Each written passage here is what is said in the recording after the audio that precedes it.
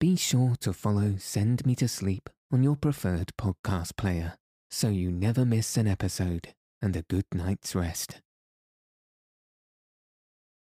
Welcome to Send Me to Sleep, the place to find a good night's rest. My name's Andrew, and I'm so pleased you've joined me tonight and taken this time for yourself to ensure you get a peaceful night's sleep. Tonight, I'll be reading Poirot Investigates by Agatha Christie. Chapter 3, The Adventure of the Cheap Flat. In this story, Poirot will investigate an unusually inexpensive flat in a wealthy part of London. If you haven't already, find a nice place to get cozy. Take a deep, relaxing breath and settle your body in whatever way feels most comfortable. Now all you'll need to do is follow the sound of my voice. So let your eyes fall heavy and your breath soften as we settle in for a peaceful night's sleep.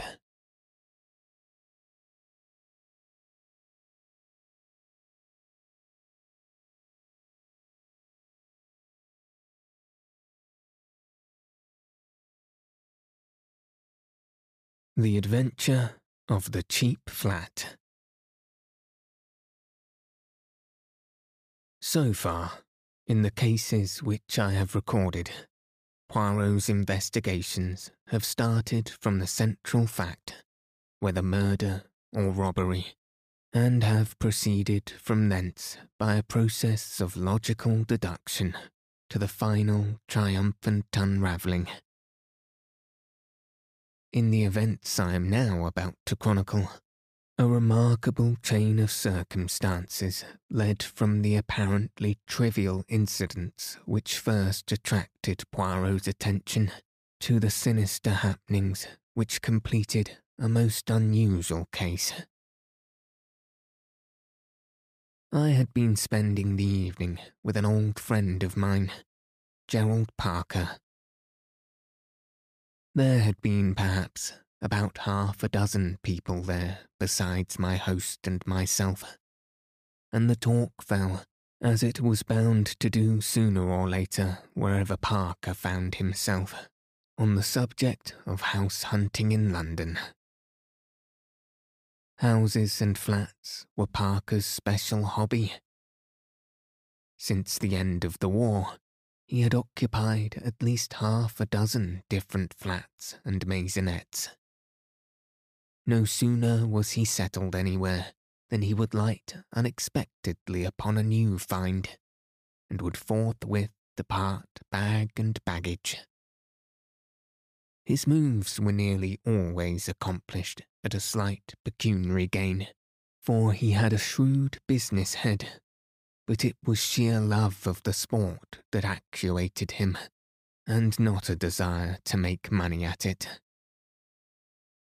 We listened to Parker for some time with the respect of the novice for the expert. Then it was our turn. A perfect babble of tongues was let loose. Finally, the floor was left to Mrs. Robinson, a charming little bride who was there with her husband. I had never met them before, as Robinson was only a recent acquaintance of Parker's. "Talking of flats," she said, "have you heard of our piece of luck, Mr. Parker? We've got a flat, at last, in the Montague mansion." "Well," said Parker, "I've always said there are plenty of flats, at a price." "Yes, but this isn't at a price. It's dirt cheap. £80 a year." But Montague Mansion is just off Knightsbridge, isn't it? Big, handsome building. Or are you talking of a poor relation of the same name, stuck in the slums somewhere? No, it's the Knightsbridge one. That's what makes it so wonderful. Wonderful is the word. It's a blinking miracle. But there must be a catch somewhere. Big premium, I suppose. No premium. No premium? Oh, hold my head, somebody, groaned Parker. But we've got to buy the furniture, continued Mrs. Robinson. Ah, Parker brisked up. I knew there was a catch. For £50, and it's beautifully furnished. I give up, said Parker. The present occupants must be lunatics with a taste for philanthropy. Mrs. Robinson was looking a little troubled. A little pucker appeared between her dainty brows. It is strange, isn't it? You don't think that the place is haunted. Never heard of a haunted flat, declared Parker decisively. No, Mrs. Robinson appeared far from convinced. But there were several things about it all that struck me as well strange. For instance, I suggested. Ah, said Parker. Our criminal expert's attention is aroused. Unburden yourself to him, Mrs. Robinson. Hastings is a great unraveller of mysteries. I laughed, embarrassed, but not wholly displeased with the role thrust upon me. Oh, not really strange, Captain Hastings. But when we went to the agents, Stosser and Paul, we hadn't tried them before, because they only have the expensive Mayfair flats. But we thought, at any rate, it wouldn't do any harm. Everything they offered us was £400 and £500 a year, or else huge premiums. And then, just as we were going, they mentioned that they had a flat at 80, but that they doubted if it would be any good to our going there. But it had been on their books for some time, and they had sent so many people to see it that it was almost sure to be taken. Snapped up, as the clerk put it. Only people were so tiresome in not letting them know, and then they went on sending, and people get annoyed at being sent to a place that had, perhaps, been let some time. Mrs. Robinson paused for some much-needed breath, and then continued. We thanked him, and said that we quite understood it would probably be no good, but that we should like an order all the same, just in case. And we went there straight away in a taxi, for, after all, you never know.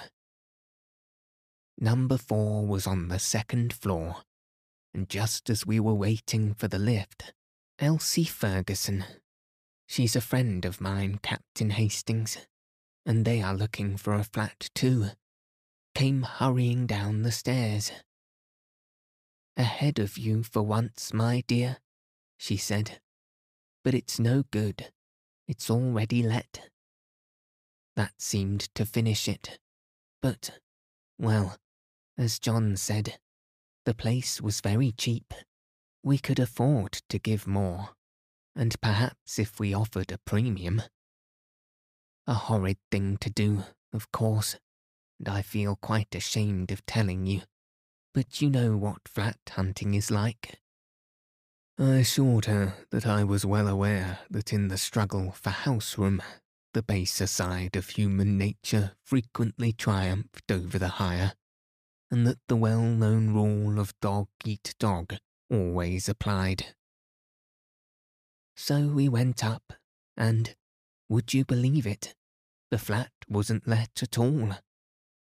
We were shown over it by the maid, and then we saw the mistress, and the thing was settled then and there. Immediate possession and £50 for the furniture. We signed the agreement next day, and we are to move in tomorrow. Mrs. Robinson paused triumphantly. And what about Mrs. Ferguson? Asked Parker. Let's have your deductions, Hastings. Obvious, my dear Watson, I quoted lightly. She went to the wrong flat. Oh, Captain Hastings, how clever of you, cried Mrs. Robinson admiringly. I rather wished Poirot had been there. Sometimes I have the feeling that he rather underestimates my capabilities. The whole thing was rather amusing, and I propounded the thing as a mock problem to Poirot on the following morning. He seemed interested, and questioned me rather narrowly on the rents of flats in various locations. A curious story, he said, thoughtfully. Excuse me, Hastings. I must take a short stroll. When he returned, about an hour later, his eyes were gleaming with a peculiar excitement. He lay his stick on the table and brushed the nap of his hat with his usual tender care before he spoke. It is all well, mon ami, that we have no affairs of moment on hand. We can devote ourselves wholly to the present investigation. What investigation are you talking about? The remarkable cheapness of your friend Mrs. Robinson's new flat? Poirot, you are not serious. I am most serious. Figure to yourself, my friend, that the real rent of those flats is £350. I have just ascertained that from the landlord's agents. And yet, this peculiar flat is being sublet at £80. Why? There must be something wrong with it. Perhaps it is haunted, as Mrs. Robinson suggested. Poirot shook his head in a dissatisfied manner. Then again, how curious it is that our friend tells her the flat is let, and, when she goes up, behold, it is not so at all. But surely you agree with me that the other woman must have gone to the wrong flat. That's the only possible solution. You may or may not be right on that point, Hastings. The fact still remains that numerous other applicants were sent to see it, and yet, in spite of its remarkable cheapness, it was still in the market when Mrs. Robinson arrived. That shows that there must be something wrong with it.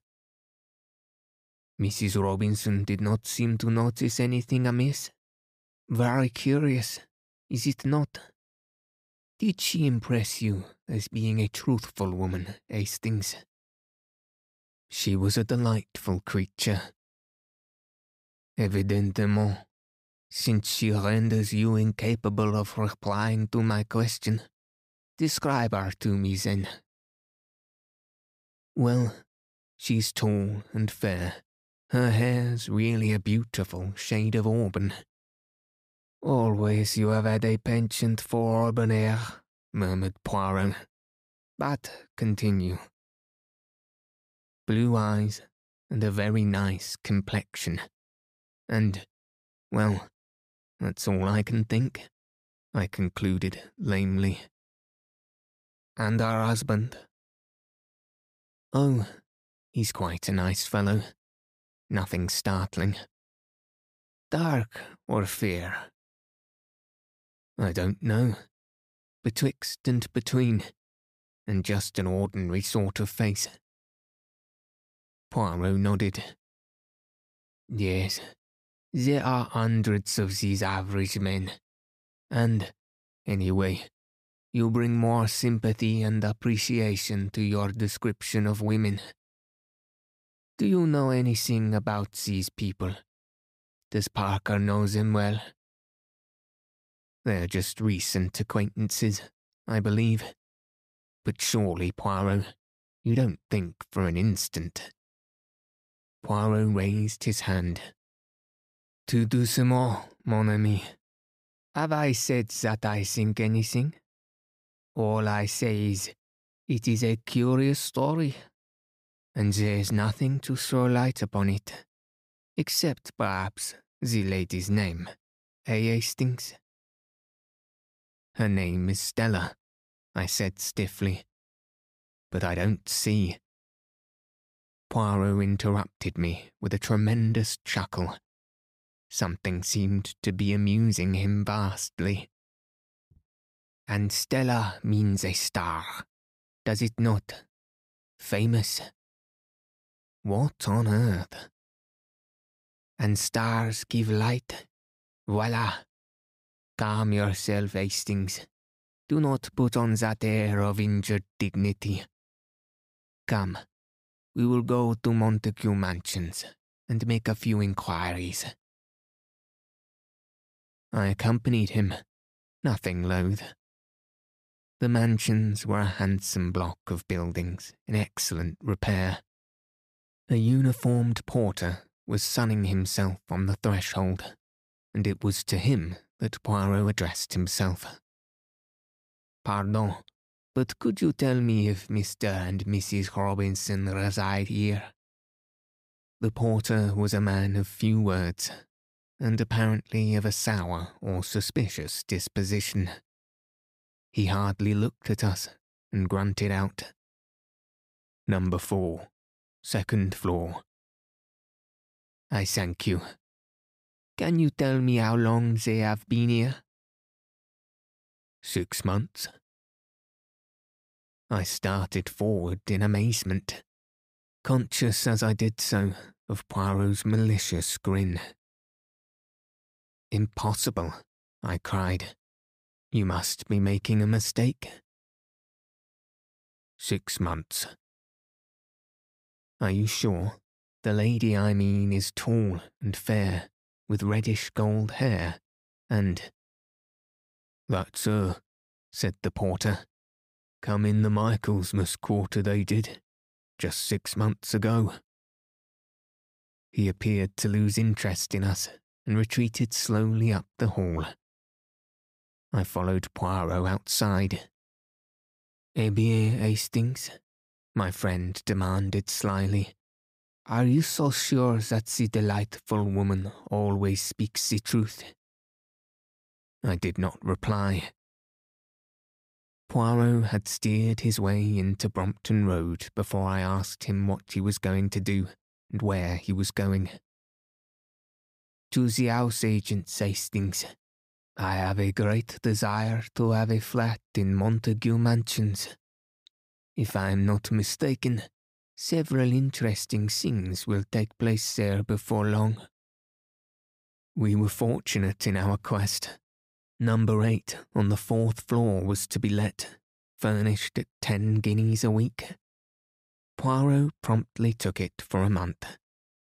Outside in the street again, he silenced my protests. But I make money nowadays. Why should I not indulge a whim? By the way, Hastings, have you a revolver? Yes, somewhere, I answered, slightly thrilled. Do you think that you will need it? It is quite possible. The idea pleases you, I see. Always the spectacular and romantic appeals to you. The following day saw us installed in our temporary home. The flat was pleasantly furnished.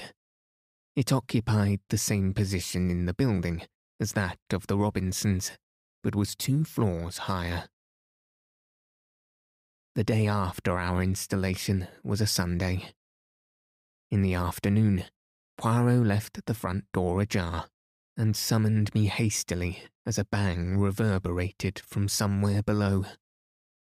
"Look over the banisters. Are those your friends? Do not let them see you." I craned my neck over the staircase. "That's them," I declared in an ungrammatical whisper. "Good. Wait a while." About half an hour later, a young woman emerged in brilliant, varied clothing. With a sigh of satisfaction, Poirot tiptoed back into the flat. "Yes, sir.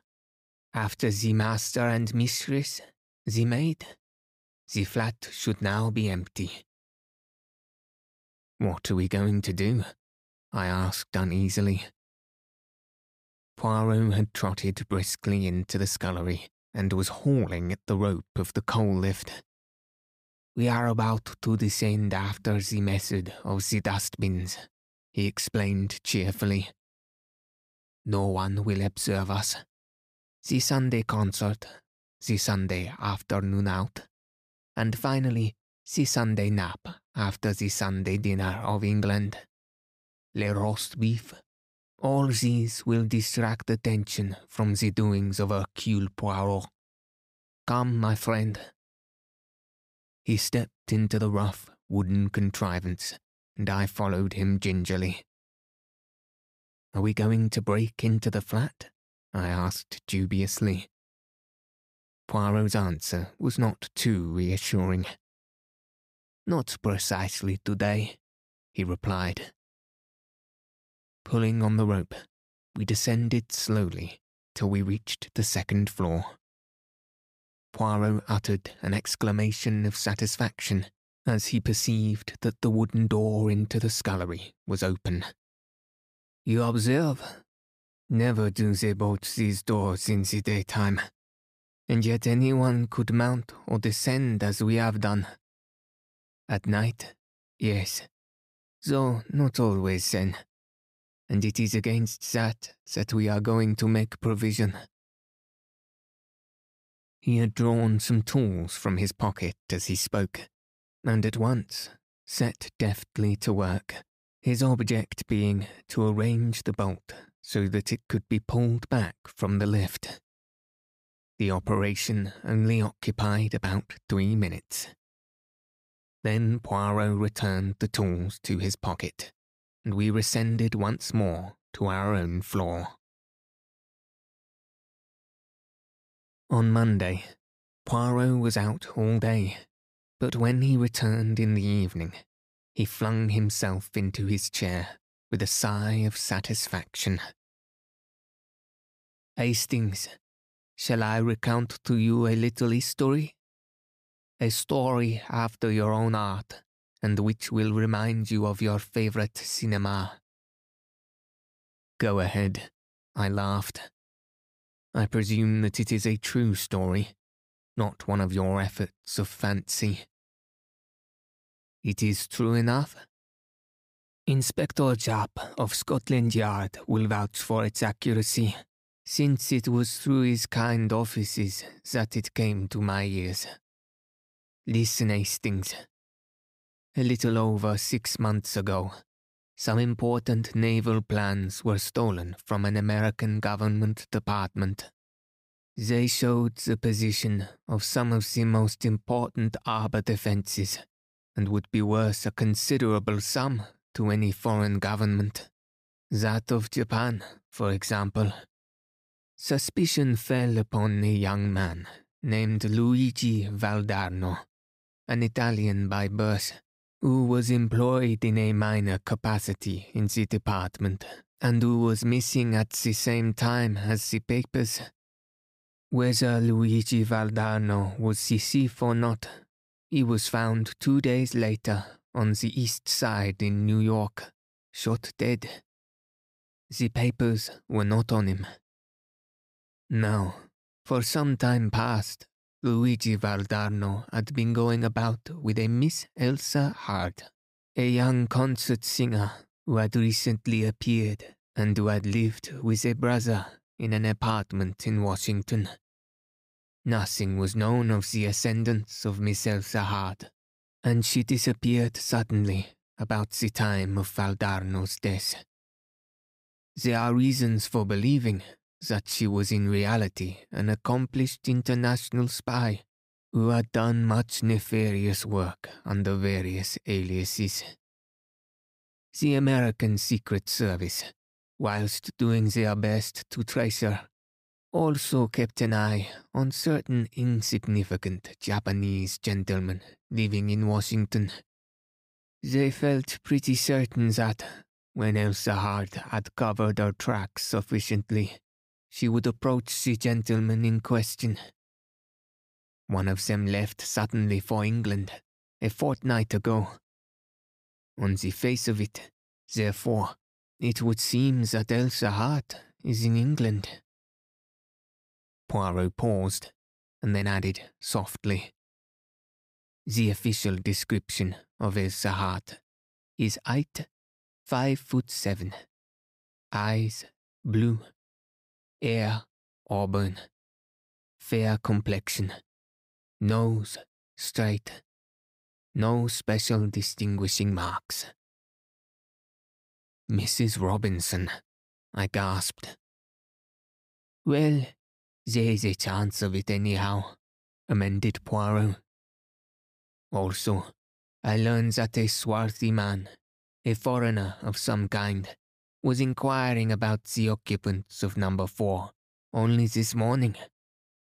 Therefore, mon ami, I fear that you must forswear your beauty sleep tonight and join me in my all-night vigil in the flat below, armed with that excellent revolver of yours. Bien entendu." "Rather," I cried with enthusiasm.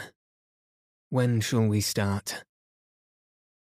"The hour of midnight is both solemn and suitable, I fancy. Nothing is likely to occur before then." At 12 o'clock precisely, we crept cautiously into the coal lift and lowered ourselves to the second floor. Under Poirot's manipulation, the wooden door quickly swung inwards, and we climbed into the flat. From the scullery, we passed into the kitchen, where we established ourselves comfortably in 2 chairs, with the door in the hall ajar. "Now we have but to wait," said Poirot contentedly, closing his eyes. To me, the waiting appeared endless. I was terrified of going to sleep. Just when it seemed to me that I had been there about 8 hours, and had, as I found out afterwards, in reality been exactly 1 hour and 20 minutes, a faint scratching sound came to my ears. Poirot's hand touched mine. I rose, and together we moved carefully in the direction of the hall. The noise came from there. Poirot placed his lips to my ear. "Outside the front door. They are cutting out the lock. When I give the word, not before, fall upon him from behind and hold him fast. Be careful, he will have a knife." Presently, there was a rending sound, and a little circle of light appeared through the door. It was extinguished immediately, and then the door slowly opened. Poirot and I flattened ourselves against the wall. I heard a man's breathing as he passed us. Then he flashed on his torch, and as he did so, Poirot hissed in my ear, "Allez." We sprang together.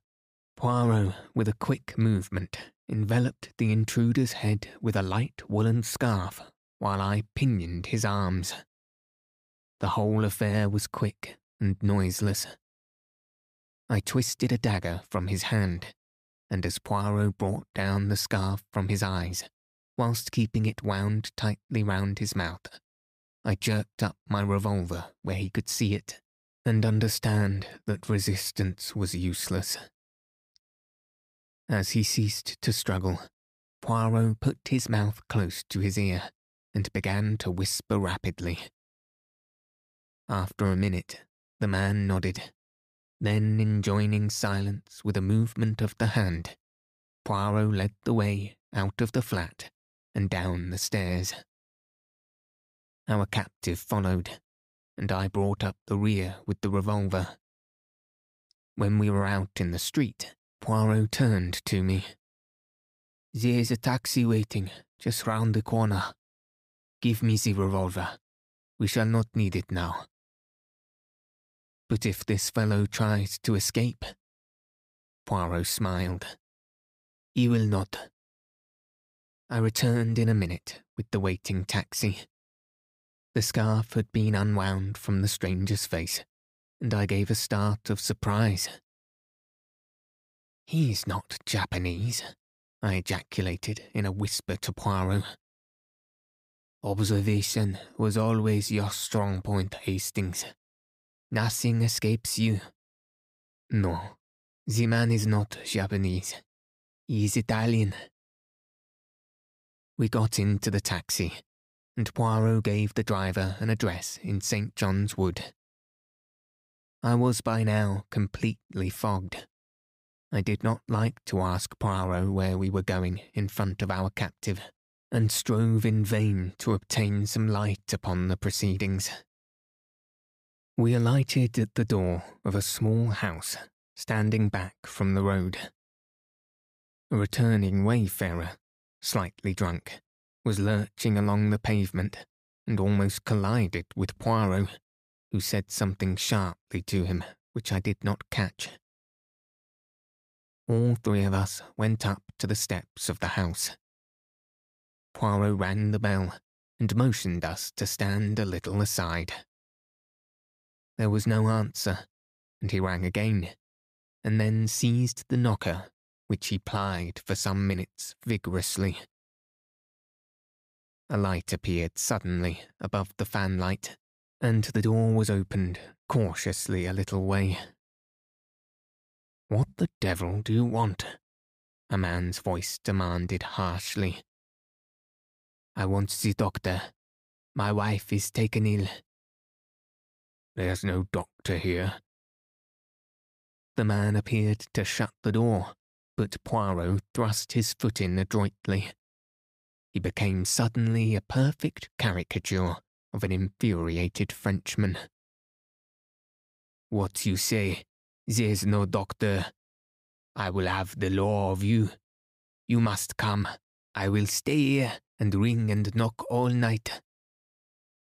"My dear sir." The door was opened again. The man, clad in a dressing gown and slippers, stepped forward to pacify Poirot with an uneasy glance around. "I will call the police." Poirot prepared to descend the steps. "No, don't do that for heaven's sake." The man dashed after him. With a neat push, Poirot sent him staggering down the steps. In another minute, all three of us were inside the door, and it was pushed and bolted. "Quick, in here." Poirot led the way into the nearest room, switching on the light as he did so. "And you, behind the curtain." "Si, senor," said the Italian, and slid rapidly behind the full folds of rose-coloured velvet which draped the embrasure of the window. Not a minute too soon. Just as he disappeared from view, a woman rushed into the room. She was tall, with reddish hair, and held a scarlet kimono round her slender form. "Where is my husband?" she cried, with a quick, frightened glance. "Who are you?" Poirot stepped forward with a bow. "It is to be hoped your husband will not suffer from a chill. I observed that he had slippers on his feet, and that his dressing gown was a warm one. Who are you? What are you doing in my house? It is true that none of us have the pleasure of your acquaintance, madame. It is especially to be regretted that one of our numbers has come specially from New York in order to meet you. The curtains parted, and the Italian stepped out. To my horror, I observed that he was brandishing my revolver, which Poirot must doubtless have put down through inadvertence in the cab. The woman gave a piercing scream and turned to fly, but Poirot was standing in front of the closed door. "Let me by," she shrieked. "He will murder me." "Who was it that croaked Luigi Valdarno?" asked the Italian hoarsely, brandishing the weapon and sweeping each one of us with it. We dared not move. "My God, Poirot, this is awful. What shall we do?" I cried. "You will oblige me by refraining from talking too much, Hastings. I can assure you that our friend will not shoot until I give the word." "You're sure of that, eh?" said the Italian, leering unpleasantly. It was more than I was, but the woman turned to Poirot like a flash. "What is it you want?" Poirot bowed. "I do not think it is necessary to insult Miss Elsa Hart's intelligence by telling her." With a swift movement, the woman snatched up a big black velvet cat, which served as cover for the telephone.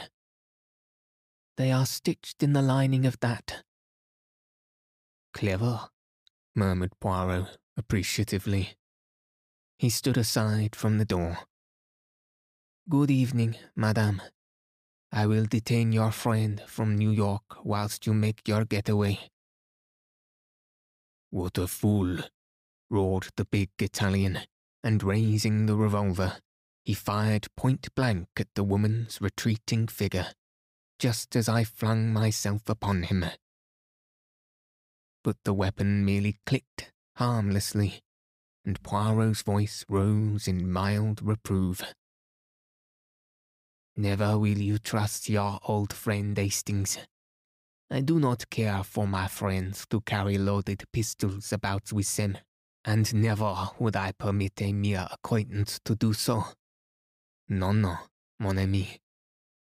This to the Italian, who was swearing hoarsely. Poirot continued to address him in a tone of mild reproof.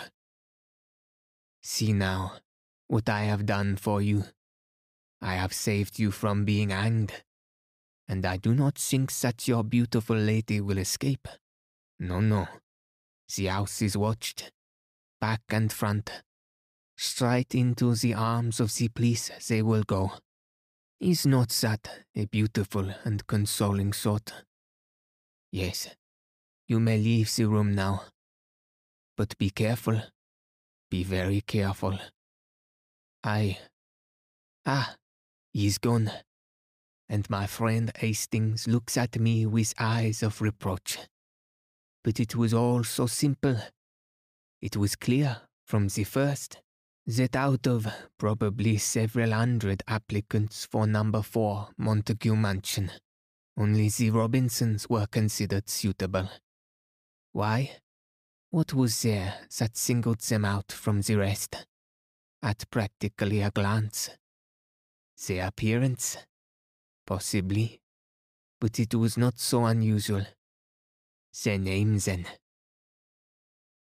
"But there's nothing unusual about the name of Robinson," I cried. "It's quite a common name." "Ah, sapristi, but exactly. That was the point. Elsa Hart and her husband, or brother, or whatever he really is, come from New York and take a flat in the name of Mr. and Mrs. Robinson. Suddenly, they learn that one of these secret societies, the Mafia, or the Camorra, to which doubtless Luigi Valdarno belonged, is on their track. What do? They hit on a scheme of transparent simplicity. Evidently they knew that neither of their pursuers were personally acquainted with either of them. What then can be simpler? They offer the flat at an absurdly low rental. Of the thousands of young couples in London looking for flats, there cannot fail to be several Robinsons. It is only a matter of waiting. If you will look at the name of Robinson in the telephone directory, you will realize that a fair-headed Mrs. Robinson was pretty sure to come along sooner or later. Then what will happen? The Avenger arrives. He knows the name. He knows the address. He strikes. All is over. Vengeance is satisfied, and Miss Elsa Hart has escaped by the skin of her teeth once more.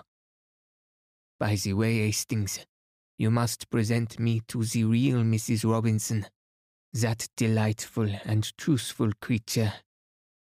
What will they think when they find their flat has been broken into? We must hurry back. And that sounds like Sharp and his friends arriving. A mighty tattoo sounded at the knocker. How did you know this address? I asked as I followed Poirot out into the hall. Oh, of course, you had the first Mrs. Robinson followed when she left the other flat.